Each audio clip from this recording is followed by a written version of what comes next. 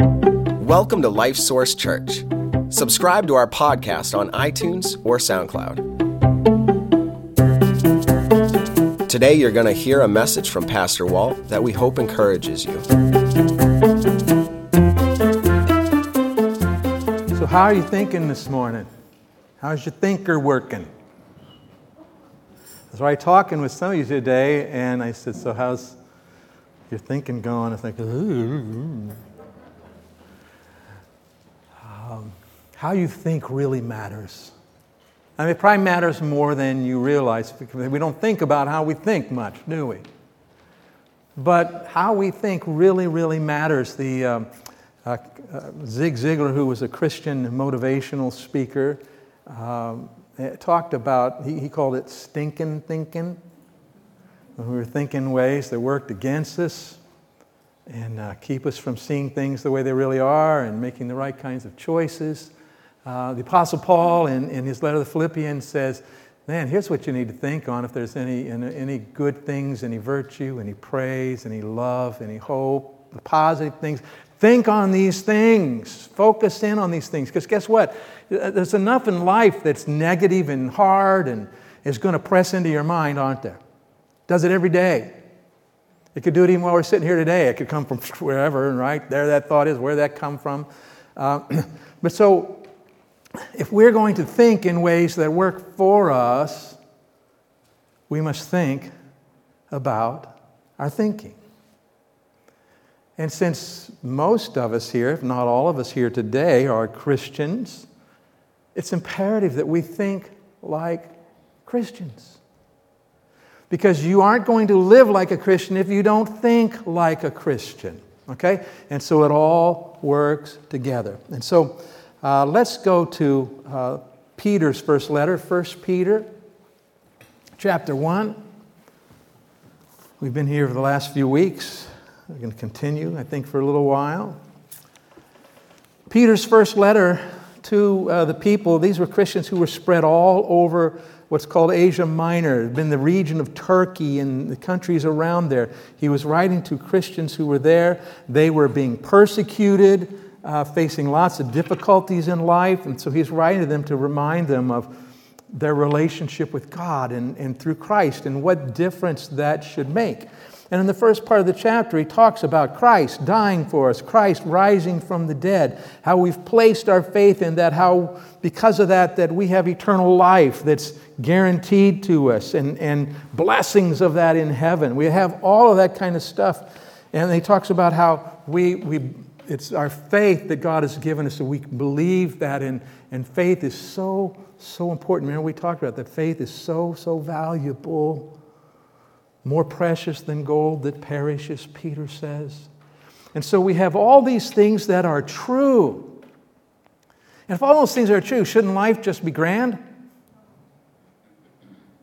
Well, in some ways it can be. But there's always going to be hardships and difficulties coming along. But anyway, so Peter's saying, hey, here's the reality of who you are in Christ. Here's the reality of what God has done. Here's the reality of where you're headed for all eternity. And then he starts talking about, okay, here's what you need to do. The first 12 verses in Peter's letter here, are you guys brains awake enough to do a little grammar here? Grammar. We loved grammar in school, right? So in the first 12 verses, Peter is speaking almost exclusively in what we call the indicative mood. And that's the word mood, I think, is kind of misleading. But anyway, the indicative mood. And what that means is he's making statements of fact. This is the way this is true, this is true, and that, and another thing. But he gets to verse 13, and he changes that, and he begins speaking almost exclusively in the imperative mood. You remember what an imperative is? Imperative means it's a command kind of statement. And in the Greek language, which he wrote in here, that was clear in how the words were spelled. And so he moves to saying, okay, these things are things that you should do. These are not just statements of the way things are. These are things that you are supposed to do. And because he's told us all these truths, and then he says, You need to apply these. And he starts off, and we're just going to look at one verse today. Verse 13. And he says this. Therefore, okay, because of all these things that are true about you as a Christian, therefore, gird up the loins of your mind. Be sober, and rest your hope fully upon the grace that is to be brought to you at the revelation of Jesus Christ. Okay? When was the last time you talked to anybody about the loins of your mind? Okay, so the idea of the loins in the body is this portion here from below the ribs to just down here. So it's the very central part of your body. And the way people dressed back then, largely, the men and the women, probably different kinds, but they wore robes, okay, that were long and flowing. And if you needed to run, if you needed to fight, if you needed to work, if you needed to climb, they would gird up their loins. And the way they would do that is they would take that robe and pull it up and wrap it and tuck it in the belt. And so now that it was all up here.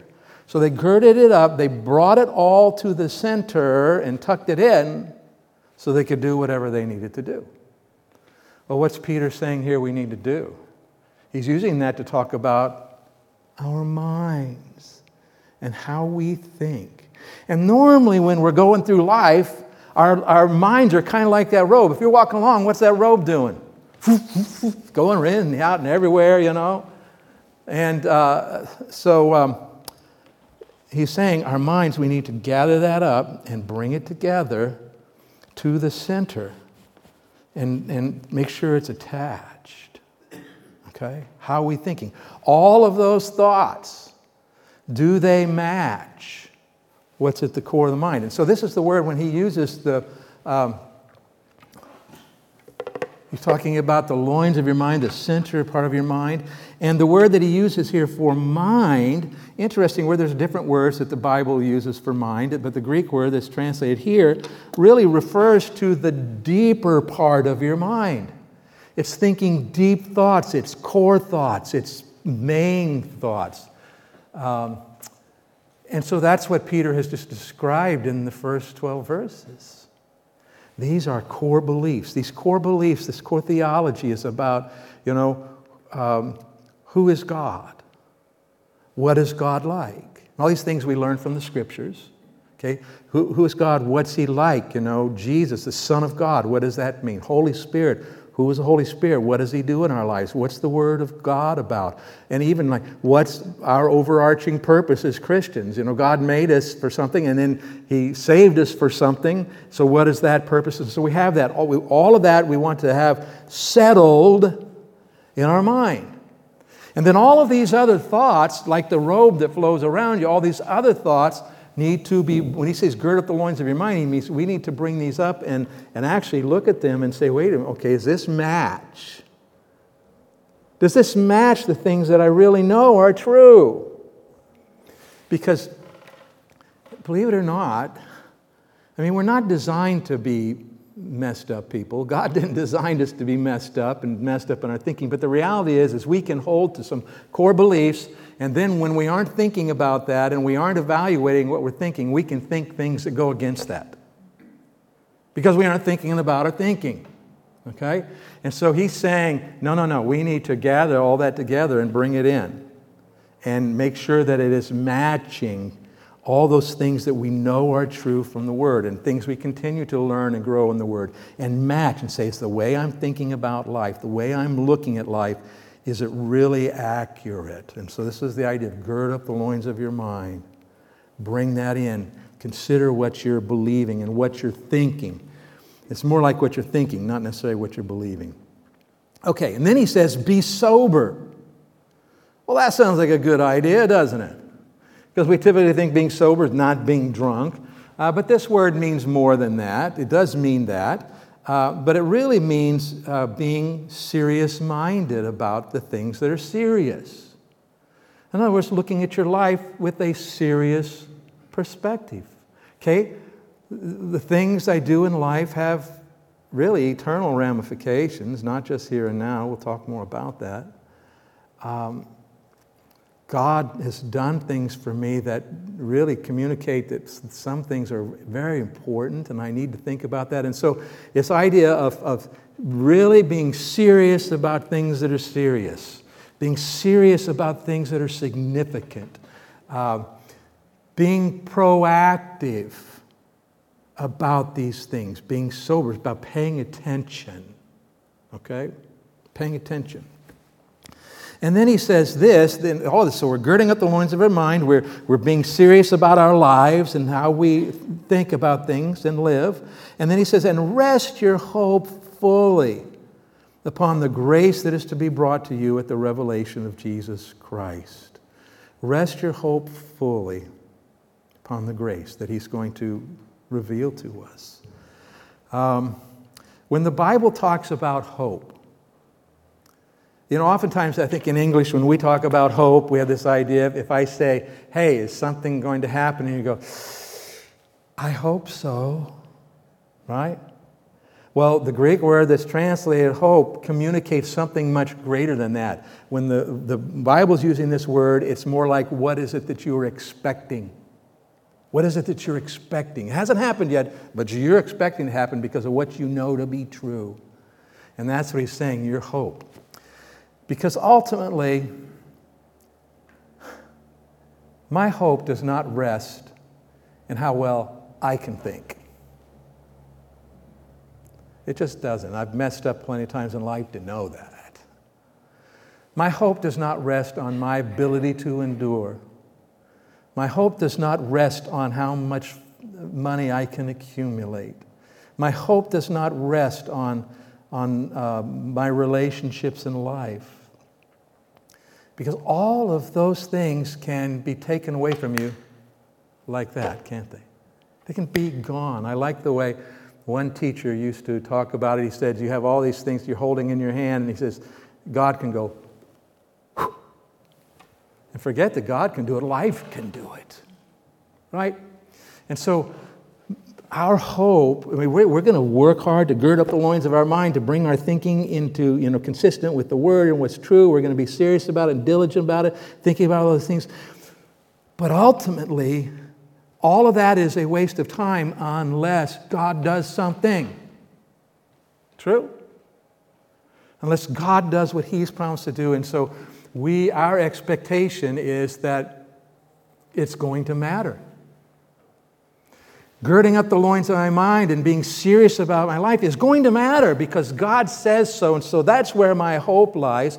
In 1 Corinthians chapter 15, the end of a chapter where the Apostle Paul is talking about how certain we are of the resurrection of Christ, he says this, and I'll probably say it in King James because that's where I memorized it, but he said, therefore, my beloved brethren, be steadfast, unmovable, always abounding in the work of the Lord, for your labor in the Lord is not in vain. It's never wasted. When you seek to live the Christian life and you put your heart into it and you do the things we're talking about here, that Peter's talking about today, it's never wasted. Have you ever done anything in life that would seem like it was wasted? Huh? Don't we all from time to time? Boy, that was a waste. But when it comes to the things that we do because of who we are as Christians, we're trusting God, we're living by Proverbs 3, 5, and 6, trusting the Lord with all our hearts, not depending on our own ability to understand everything. In all our ways, the best we know how, we're acknowledging Him by trying to live according to the ways He says. When we live that, it is never in vain. It always matters. It always makes a difference. And I was talking with somebody just here this morning who was talking about a really hard, not terribly hard, but just a really not good situation in life. And he said he was telling himself, okay, he was telling God, you said that all things work together for good. Well, guess what? They do. But as he and I discussed, we don't always get to see what that good is in this life. This life is a life of faith, isn't it? And so by faith, we believe what God has said, that it will not have been wasted, that it will have mattered, and it matters in ways that we don't always see. But so he's talking about this grace. In other words, it's God's grace working in our lives that's going to make this a reality. And he talks about this grace that's to be brought up, the revelation of Jesus Christ. And so the revelation of Jesus Christ is talking about when Jesus returns. When he returns for us as his people, when he returns to the earth to set up his kingdom, that this grace is going to be revealed in just, well, let me be predictable here, in ways that will be amazing. Amazing. And we will see, we will understand more. We'll see a lot of things more clearly. But he says that is something that's a hope that we have that should keep us girding up the loins of our mind. And that hope that should keep us and motivate us to be diligently, be sober-minded, to be serious, to pay attention. Okay, so there's three things. So let's just briefly review those three things. So the first one Peter tells us to do is this.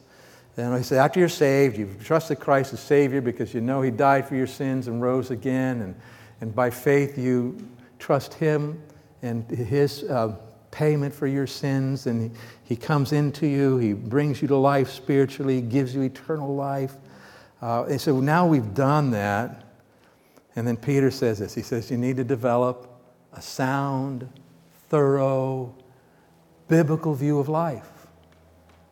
And then you need to begin evaluating and prioritizing according to those things. Gird up the loins of your mind. And that's what we're talking about. We're talking about what does God say about who he is? What does God say about what that should mean in our lives? What does it say that God has promised to do in our lives? What does it say about how we're to interact with other people? What does it say about the purpose for our lives? See, we need to get in the Word of God, and what we're doing is we're girding up the loins of our mind. We're bringing these things all together in this deep part of our mind that is going to then, we're going to use to figure out everything else as we go along. Okay, so you develop this sound, thorough, biblical view of life, and then you evaluate life, and you look and say, hey, is this consistent? I'm girding up the loins, right? I'm bringing this thought or this activity or whatever, I'm bringing it up and say, wait a minute, is this consistent? And we're going to talk about some examples of this today. Is this consistent with what I know to be true? Is this consistent with what it means to be a Christian? And then we prioritize. We say, okay, all right, we're being sober-minded, serious. This matters. This really matters. This over here, that's optional. This really matters, okay? And so we're looking at our lives and we're coming up with those kinds of priorities, all right? Then this idea of, paying attention, being serious about what's seriously, the second thing he's saying is this, to diligently, purposefully, and consistently then live by your priorities. Live by those things. I've arrived at these conclusions. I know what God says. And by the way, that's never a done deal. We're always learning it, right? We're always adjusting it. We're growing. But we've looked at some things and arrived at some conclusions. We've set up some priorities, and now I'm saying, okay, I got to do that. What does that mean? What do I do in this situation because of I'm a Christian and here's who God is and how do I live that? What comes first? And okay, I got to make a choice here. Because if you don't, you'll go through life not making choices, which is a choice. And if you go through life not making choices, life just happens to you. And be honest, you can end up with that stuff being wasted. But if instead you say, no, I'm going to do my best to be proactive here and applying these priorities and living this way, and then, even if you don't get it perfect, it's not going to be wasted. It's going to matter in this life and forever. So diligently, purposefully, and consistently live by your priorities. And then he said, right, you're resting your hope on Christ's return and the grace of God that we're already experiencing, but that we're going to see so much more. We as a church, in some extent, us as individual Christians, but we as a church are like an outpost, a military outpost in enemy territory. Really are. The natural world is not a friend of God. And therefore the natural world is not a friend of us. Jesus says, the world has hated me, so guess what? They're going to hate you. And that doesn't mean every person, but we're talking about the world system separate from God. Okay? So we are like an outpost, and we come and gather. And even when we're not gathered, we're still gathered together in our hearts. We know each other, we care, right? But so we gather as an outpost, and we're always under attack. We got to be careful, and this is not the sermon, but we got to be careful as a church we don't think, okay, outpost is what it is. Because God tells us to go out of the outpost and go out into enemy territory. And you know what? Really, we need to set up some more outposts. Right? We need to reach more people. We need to see more churches established and grow. We need to be doing that. So the thing is, though, we're always under attack, but the rescue mission is already on the way. Jesus is coming back. He's coming back. And so, well, let me say it this way. So what you want to do, the third thing, is to gain and maintain an eternal perspective on all of life. An eternal perspective. That this life, let me say this, the here and now is never just about the here and now. The here and now always has ripples that go out through the rest of your life and on into eternity, because we will stand before as Christians, we will stand before the judgment seat of Christ, where we're going to evaluate our lives. And we're going to look at all these things that have been here and now things. And we're going to look at them in light of eternity. So, good idea, maybe we start looking at the here and now, in the light of eternity. Right? What is this going to mean? How does this fit with God's eternal perspective and plans? What is Jesus going to say to me about this on that day when He's evaluating my life with Him? And let's just be clear, if we've received Christ as Savior, that judgment is not about whether you go to heaven or hell. That judgment is purely an evaluation of how did you live your life? Did you live, according to my word? Did you not? Did you walk in the Spirit, or did you walk in the flesh? All those kinds of things. And it's for the idea, I want to reward you for those things that you remember when I told you it wouldn't be in vain, He says? Not in vain. He wants to reward us for those things. So our whole life gets evaluated. So we want to learn to live that way. All right. So these three things. Develop a sound, thorough biblical view of life. Evaluate and prioritize accordingly. This is girding up the loins of our mind. Diligently, purposefully, consistently live by your biblical priorities. That's being sober-minded, serious, proactive, paying attention. And then gain and maintain an eternal perspective on all of life, because Jesus is coming back, and here and now is about forever, really is what it's about. Okay? So let's make some applications to this. How does this actually work out in our lives? So let's just use an example of our jobs. Our jobs, our careers, okay? The choices that we make in those kinds of things. And when we're thinking about girding up the loins of our mind, the truths that need to be settled in our mind is this. First of all, who provides my needs? My job or employer or God?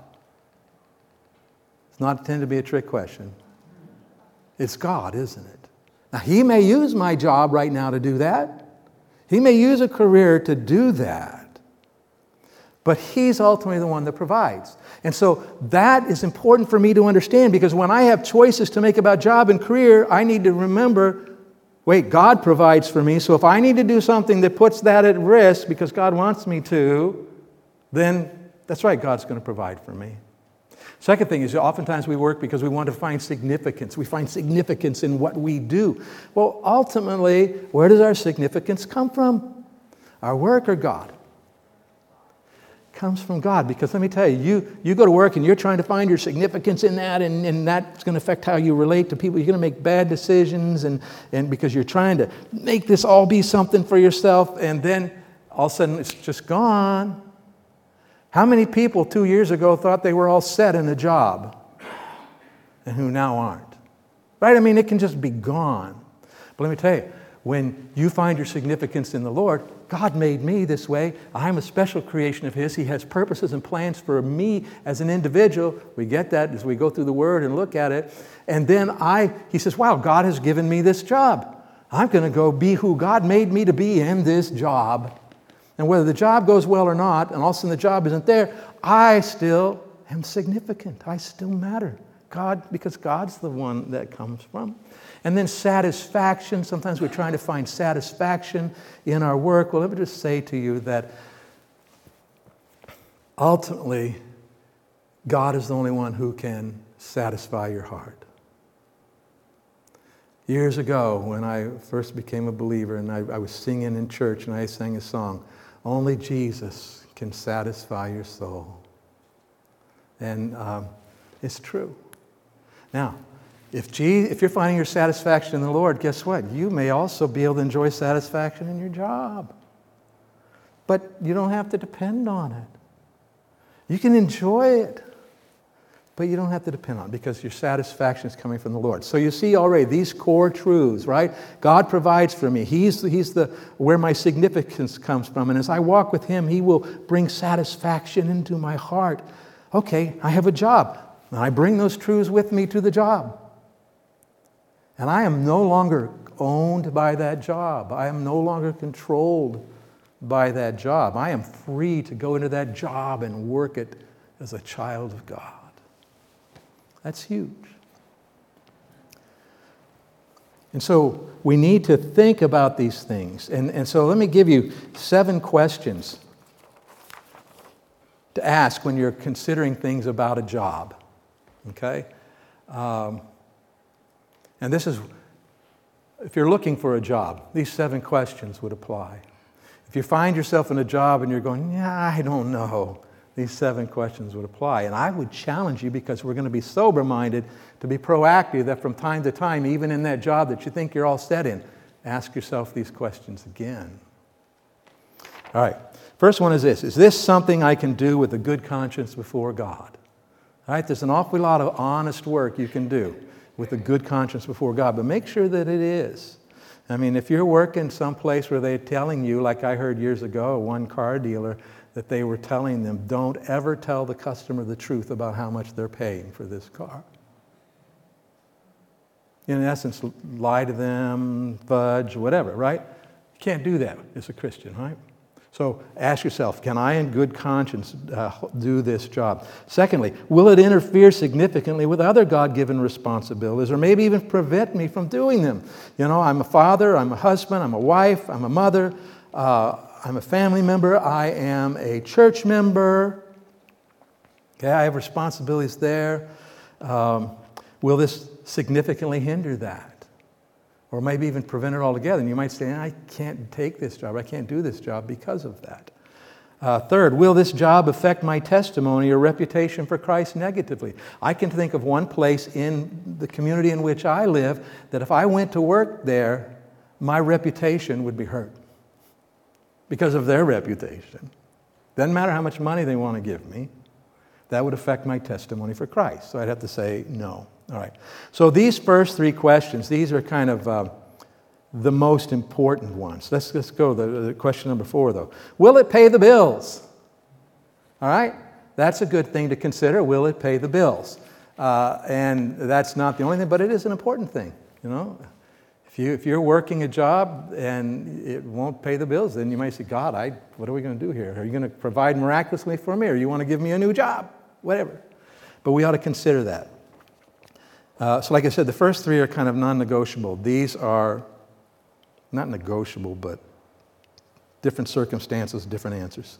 Number 5, is it something that fits my personality and skills? Because God made me a certain way.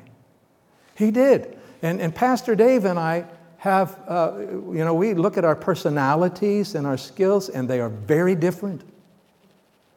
And I am so glad.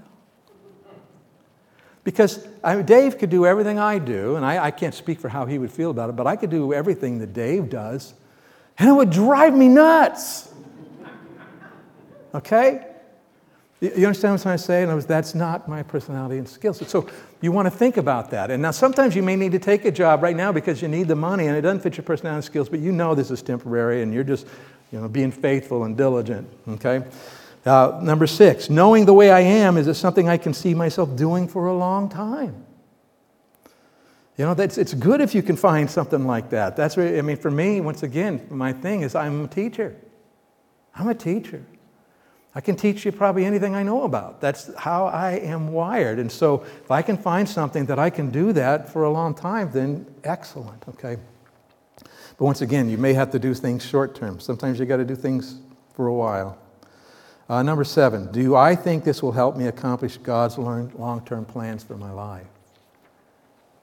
Do I think that there's things that God wants me to do? Like if you had in your heart, you said, I always think that somehow or other God eventually wants to use me as a helping with the missionaries in a mission field or some Christian organization, whatever, fine. If that's the long-term plans and you want to get to that place, you got to say, okay, if I do this, is it getting me there?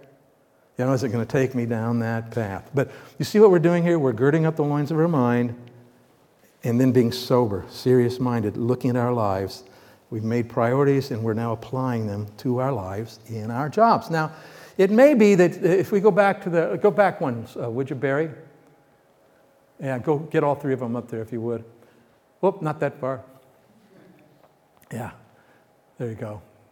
Get the next 2 up there too. There we go. So this, especially number 2, will it interfere significantly with other God-given responsibilities? There are times that you might have to work when you can't come worship with your church family. That could happen.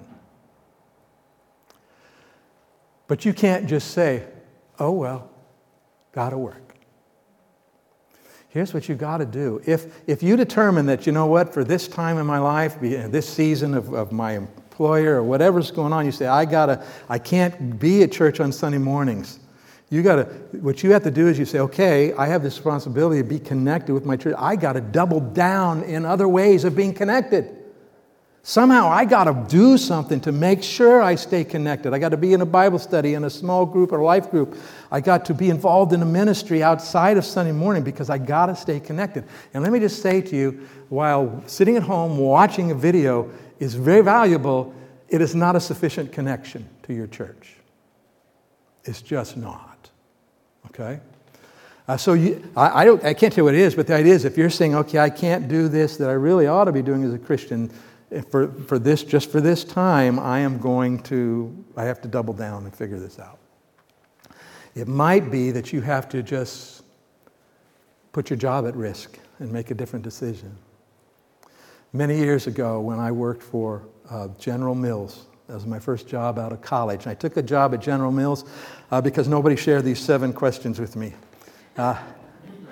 No, not really. The reality was I didn't know what I was going to do next. And Glenda and I were getting married in September, and I needed a job. And so I got a job packing flour at General Mills. I worked there for the whole year. But during that year, I found myself in a position where they went 7 days a week, 24 hours a day. And the job that I currently was in, I had to work days. I was the song leader at church, choir director, and taught the college and career class on Sunday mornings. Sunday nights we had services too, but that's Sunday morning, okay? And so I'm going to try to be a good employee and do that. And some of you have heard the story, so bear with me on it. But I traded with other people so I could do this. But I traded like this. I worked Friday days, my regular shift, okay? And then on Saturday, I traded with someone to work 3 to 11. And then I traded with somebody on Sunday to work not till 11 o'clock at night. Worked to 7 the next morning. But then I had to double back in at 3 o'clock on Monday afternoon. And then I had to be back in, I got up at 11, back in at 7 o'clock on Tuesday morning. And I didn't have a clue what day it was. And I was exhausted. And I finally realized I can't do this. And so I talked to them. I said, look, I'm involved in ministry. I have these responsibilities. I'm part of this church. I believe it's what God wants me to do. And they said, well, we can't let you off. I said, well, okay, I'm just telling you here, I'm not going to be here. That Sunday morning when I'm scheduled, I'm going to call in and tell you I'm not going to be here. I'm giving you a heads up. I didn't know what would happen. But what happened is they totally ignored the whole situation. And so I didn't have to work those Sundays. That was how God worked that out for me. But the point is, and I'm no hero on this because I just try to figure stuff out along the way myself, but God worked because here's the priorities. Here's what really matters. Here's the decision I need to make. Okay? And I encourage you, you can trust God with those things. By the way, if you let anything take God's place in your life, that's idolatry, right? And so this is part of how we think about things. What are we letting be most important in our lives? So let's talk about family for a minute. Family.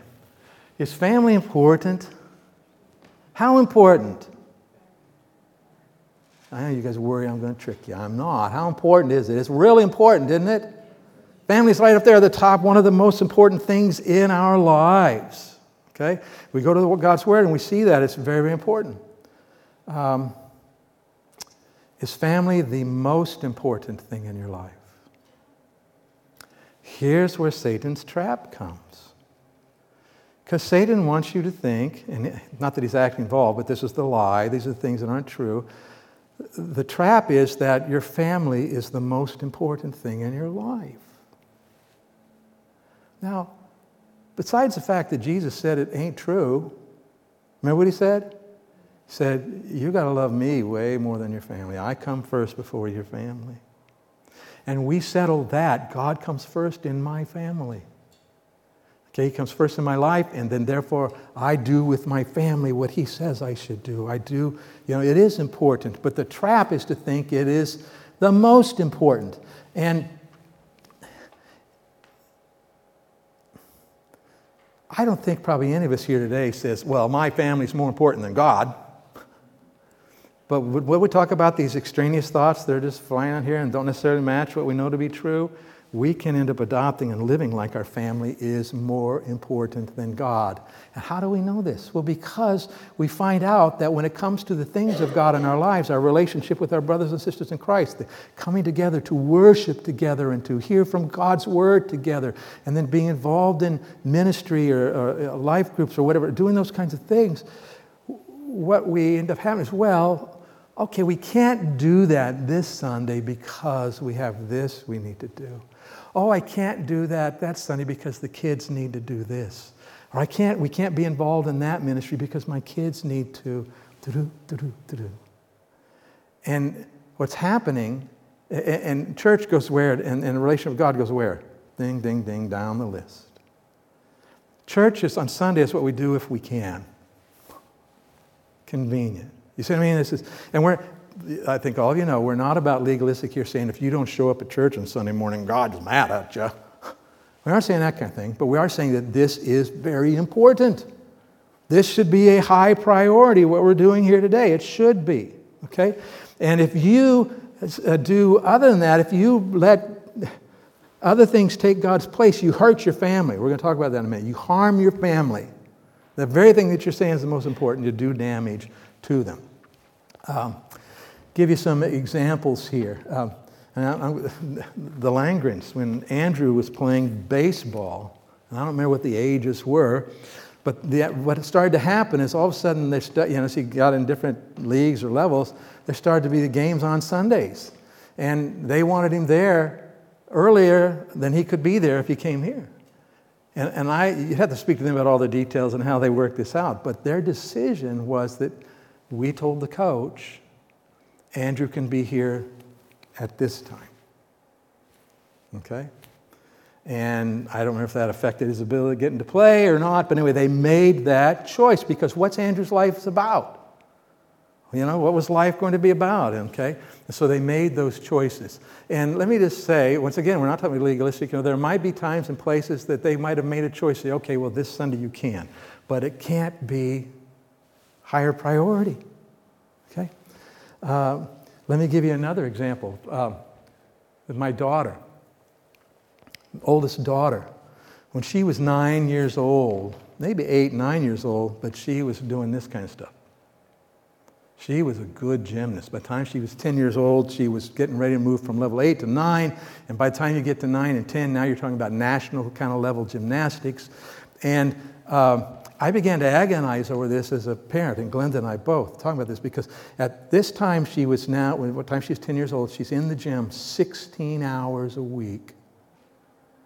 And we had said, okay, she has to be out on Wednesday nights because we need her to be in the children's ministries. And so they flexible work. There was 16 hours a week she was there.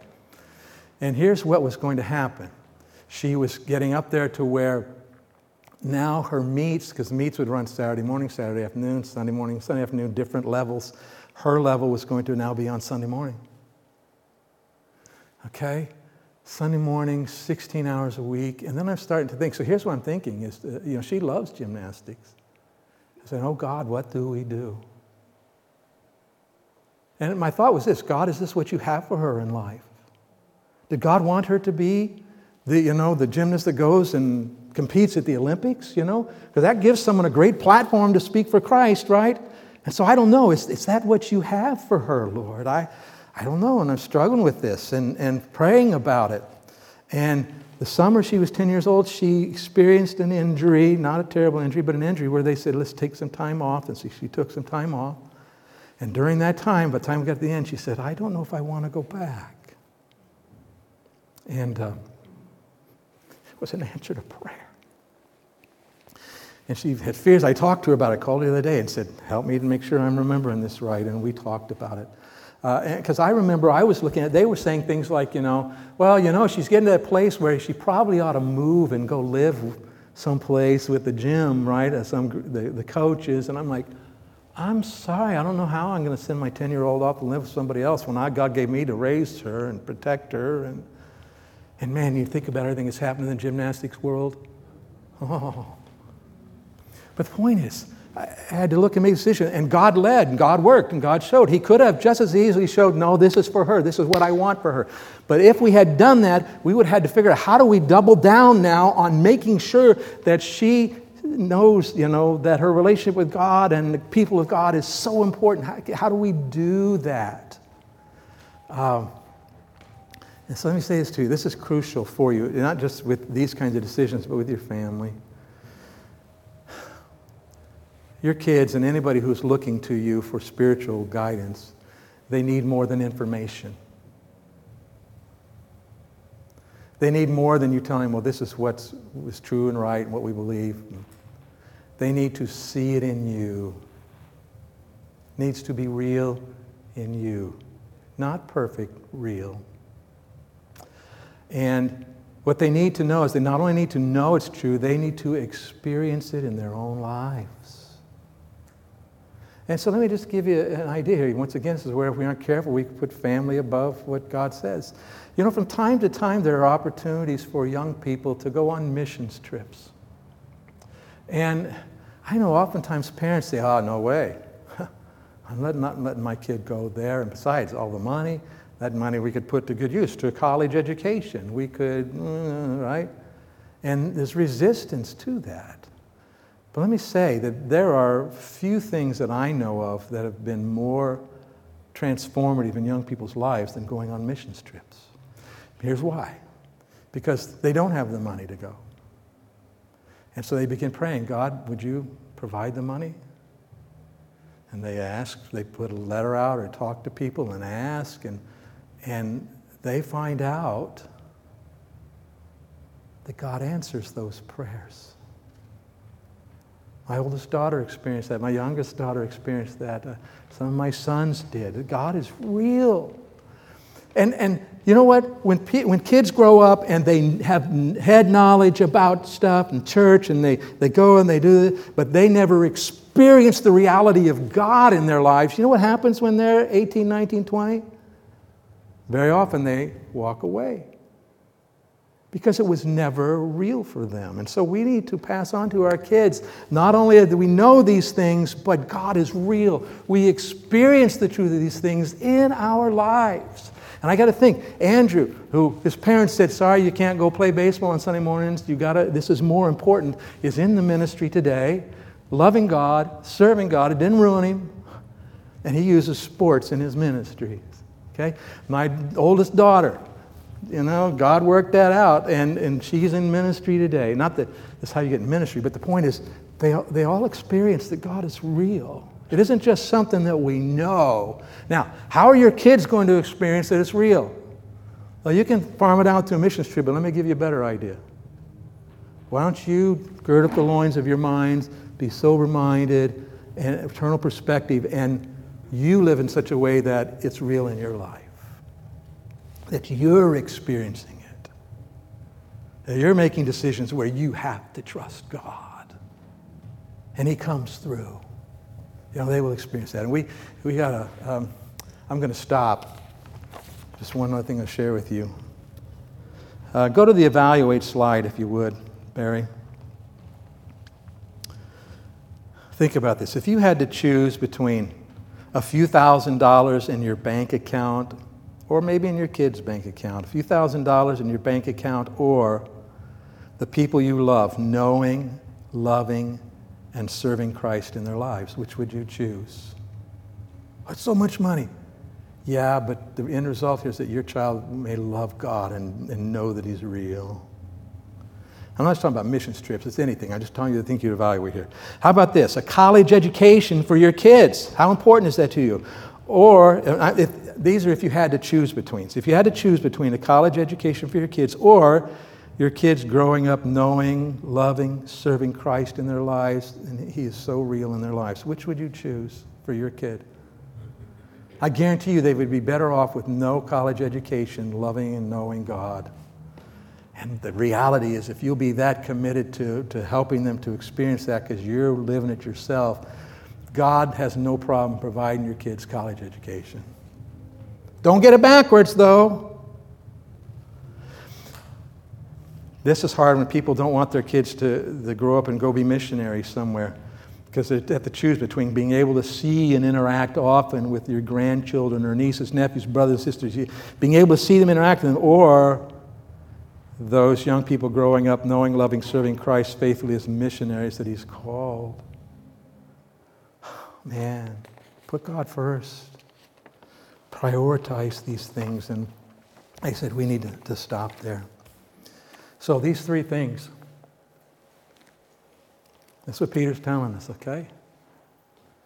Do these things. Take this seriously. And I'd be glad to talk to you, because I know when I talk about these things, sometimes it opens up many more questions. And that's great. That's how we grow. So feel free to talk to us about it. We'd love to help you. Father, we come to you. Thank you for your word. Thank you that you work in our lives. I pray, Lord, you'd stir our hearts and minds, that we would yield ourselves completely to you, that we would gird up the loins of our minds and become proactive and diligent about how we're living and whether or not it's consistent with who you are and what your word says. And I pray, Lord, we live in such ways that we experience your reality. We experience the truth. We don't just know it, we experience it so we can pass it on to our kids. And all these things, Lord, I pray that we as your people would honor and glorify you by living the way you tell us here in your word. I pray in Jesus' name. Amen. All right, God bless you.